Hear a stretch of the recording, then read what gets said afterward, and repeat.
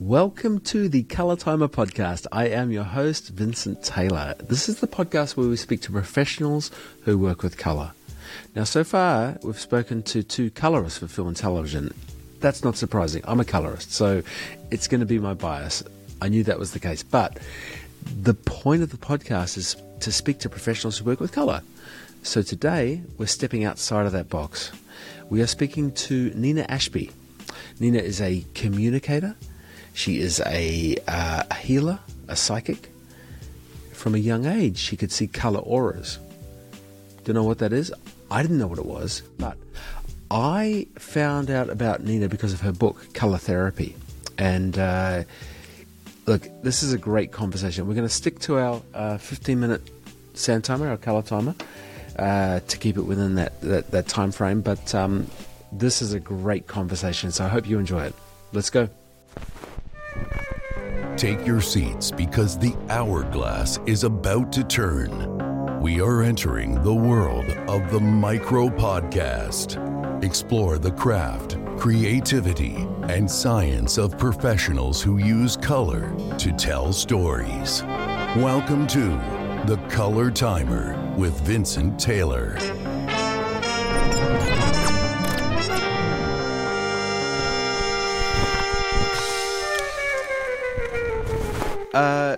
Hi, welcome Nina. Thanks for joining me. Oh, I'm so happy to be here. Lovely to see you, Vincent, and all those people out in podcast land. Podcast land, yeah. Now you're in the UK at the moment. I'm in LA, so there's a little bit of a time difference. But yeah, look, thanks for taking time out to have a chat to me. Pleasure. Now I've got a list of my questions here, and I'm going to start for the one that kind of fascinates me. Actually, they all fascinate me, but this one that fascinates me the most. So when you were a little kid, we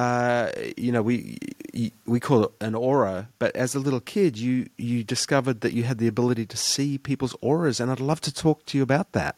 Okay. Well, as a kid, as a 3-year-old, you don't know the names of things. You just know your experiences. So I recall standing on the stairs where we lived, and I was at the top, like at the landing, and my mom was down at the bottom.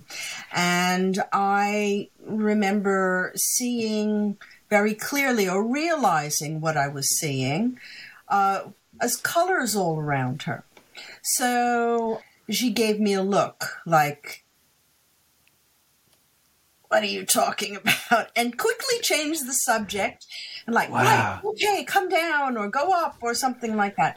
But it was my first memory of realizing that I saw the world differently from other people, because from that previous to that moment, I thought everybody saw colors, but I got the very distinct message like, "Are you making this up?" Or "What's going on?" Like what people do with kids, "Oh, it's their imagination," that kind of thing. Yeah. And then as you got older, and this is something you continued to see, well, what happened was that I knew it was kind of forbidden to talk about. It's not because when you make your parents uncomfortable talking about things that they don't know about and they can't answer and are not particularly interested in engaging in, then one always finds different ways to express things. And I was obsessed with drawing. I was obsessed with color. And I remember my great aunt, for my 4th birthday or something, she bought me like this 64 Crayola crayon set. They still sell them. yeah. And I remember being like over them. It's copper. It's cerise. It's purple. It's a violet. I could put names to the colors that I was seeing. But of course I wasn't talking about seeing it. I was just excited about color.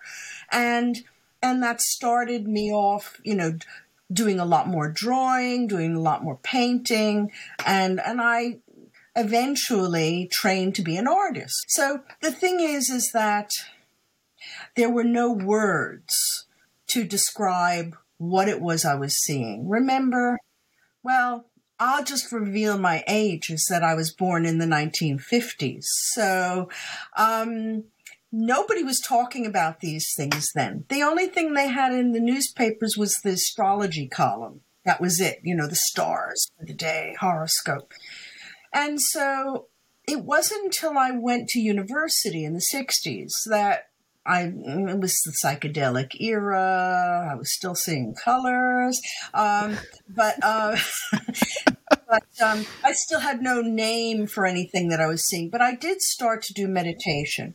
And I did a form of meditation where I was developing my third eye, staring at a candle. And I had started yoga when I was in high school, but it was hatha yoga. It was all physical yoga. It wasn't meditation or spiritual or anything like that in that presentation.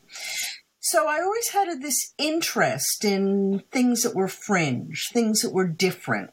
And when I went eventually in university, I started doing some esoteric studies.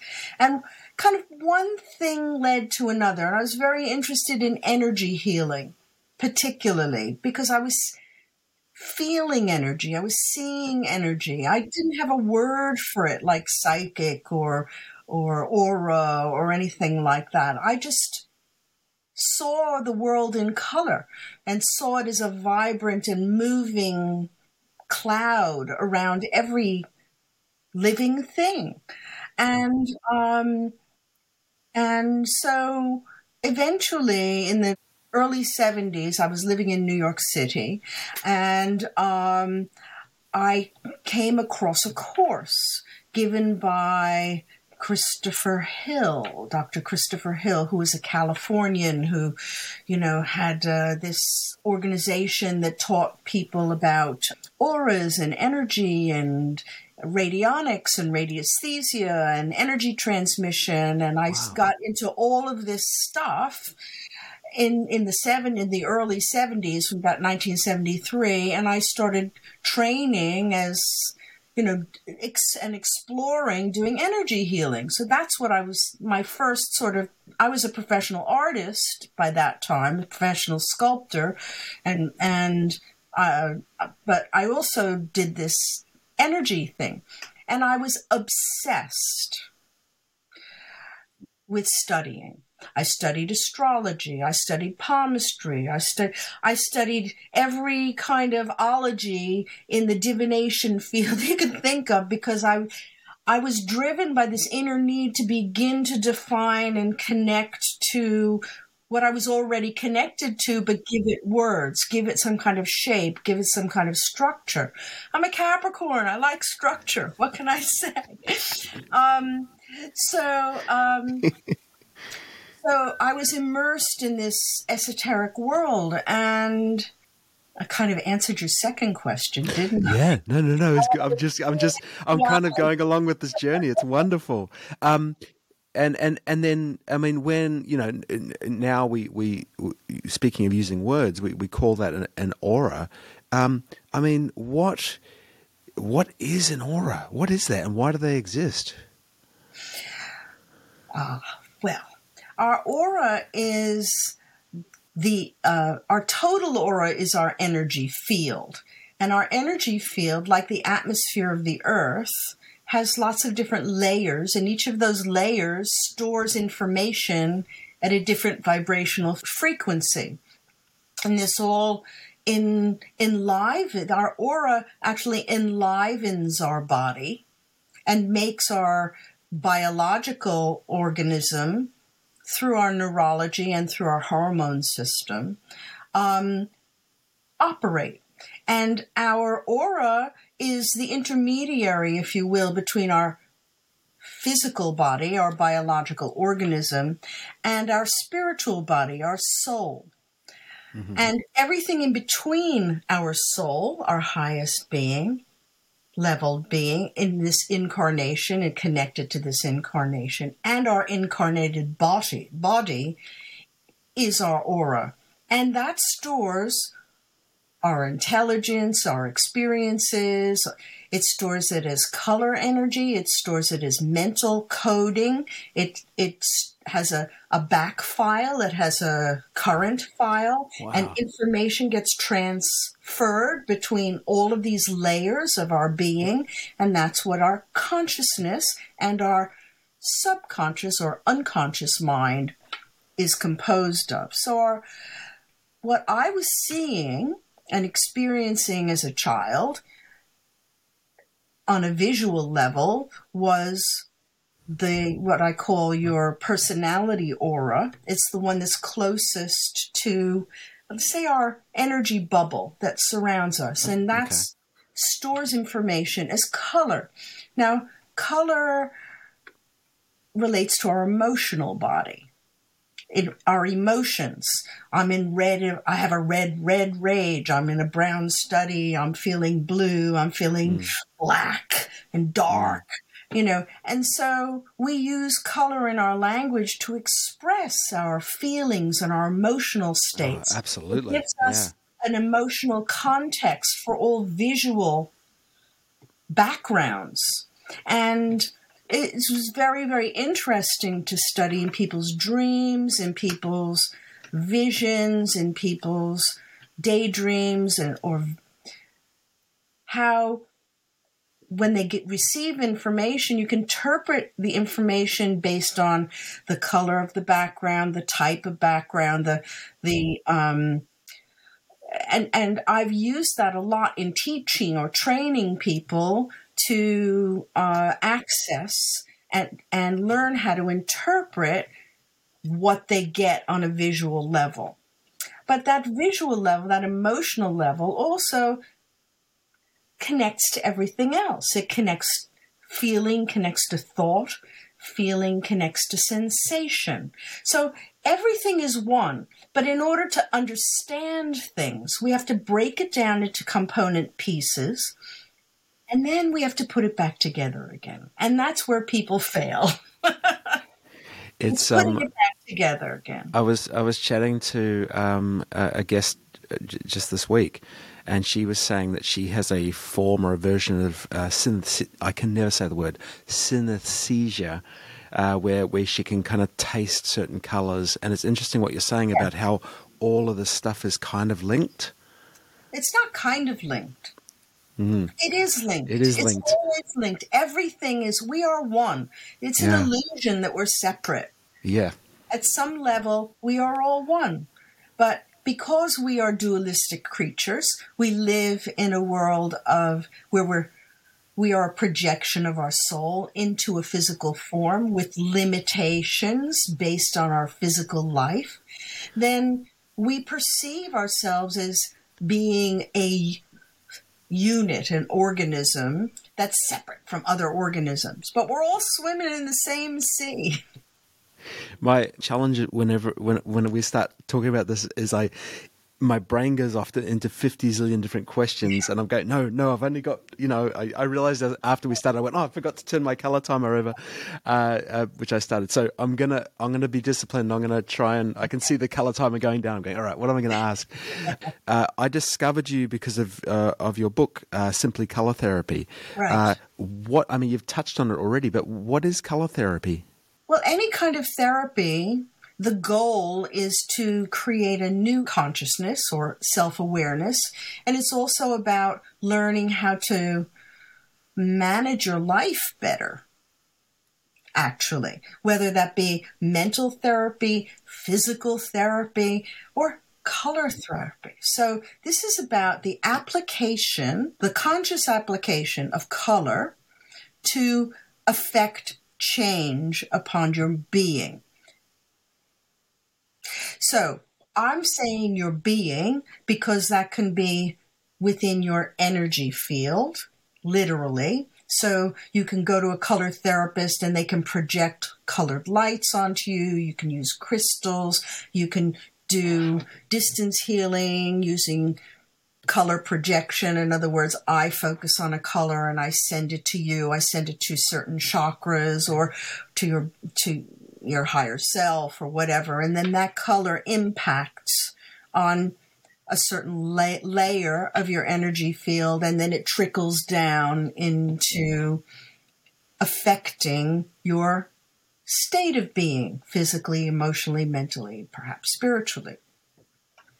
But conscious use of color in therapy is also a conscious use of color. So dress to impress, you wouldn't go to a very conservative meeting wearing very, bright yellow clothes, or you wouldn't go to Brooks Brothers wearing a salesman's check suit. You have to, but if you really want to be hot, you wear the red dress, with the big cleavage for a woman. The point is that color has information, and that information is picked up at every level of your being, whether it's conscious or not. You are creating an impression. You can also use color in your environment. So, for example, I used to go, people used to consult me, and I used to say, okay, the kid has hyperactivity. What color is his bedroom? Oh, it's based on red. I said, well, I think that we may need to do some changes there. So the point is, that's something that's very obvious to somebody who knows that red is a hyper-stimulating color, and that they wouldn't think about it. But kids love red. It's primary. It's, but not good for going to sleep or being calm. Yeah. So color affects us. Every color has a certain quality energetically that we know about. And people say, oh, I can't figure that out. But everybody knows what color is. You ask a kid, what's sunny? It's yellow. They make the sun yellow. They make the grass and the trees green. That means something. Yeah. So we all have a catalog of correspondences, and if you will, or an accumulation of information through our own experience about what those colors mean to us. Somebody may have an aversion to a particular color because it's associated with some traumatic event, for example. Wow. But colors are not bad or good. They're just a manifestation of an energy. I noticed that my little colour time has run out, and of course I have a zillion other questions, but there's one that's at the forefront of my brain that I've just got to ask. In relation to auras, do animals have auras? Of course they do. Animals have consciousness. Yeah. I wondered about that. And then the other one I'll just squeeze in lastly is okay. Do you need to be with somebody to see an aura, or can you do it remotely? You can see it. No, I can do it remotely. Wow. Everything is energy in my world.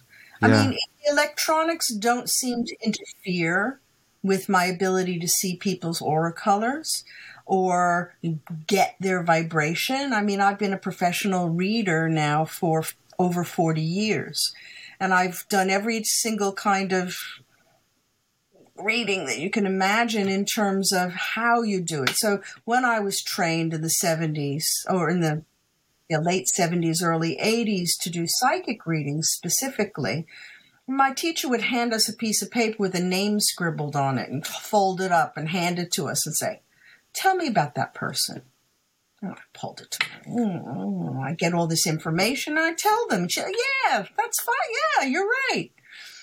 Wow, I'm going to be a bit naughty because I told myself I would, once the color timer stops, I'll stop the interview, but I can't because I've just got one more question I really want to ask you. With auras and with color, does it change over time? Does someone's aura, if it's this certain color scheme or whatever, does that change, or it does? Yes. Okay, so auras are an expression of who you are. Have you changed? Yes and no. Right? Yeah. So our auras have different expressive phenomena, or different wavelengths that it expresses. So, for example, there's something that I call your dominant energy color, and that is an expression of your life path, your soul mission, and your past lives, and why you're here, and it gives a lot of information, and that will correspond. In my book, Simply Color Therapy, there's a whole chapter on dominant energy colors and their spiritual meaning for this lifetime, what your mission statement is, what your past lives, flavors were, that kind of thing.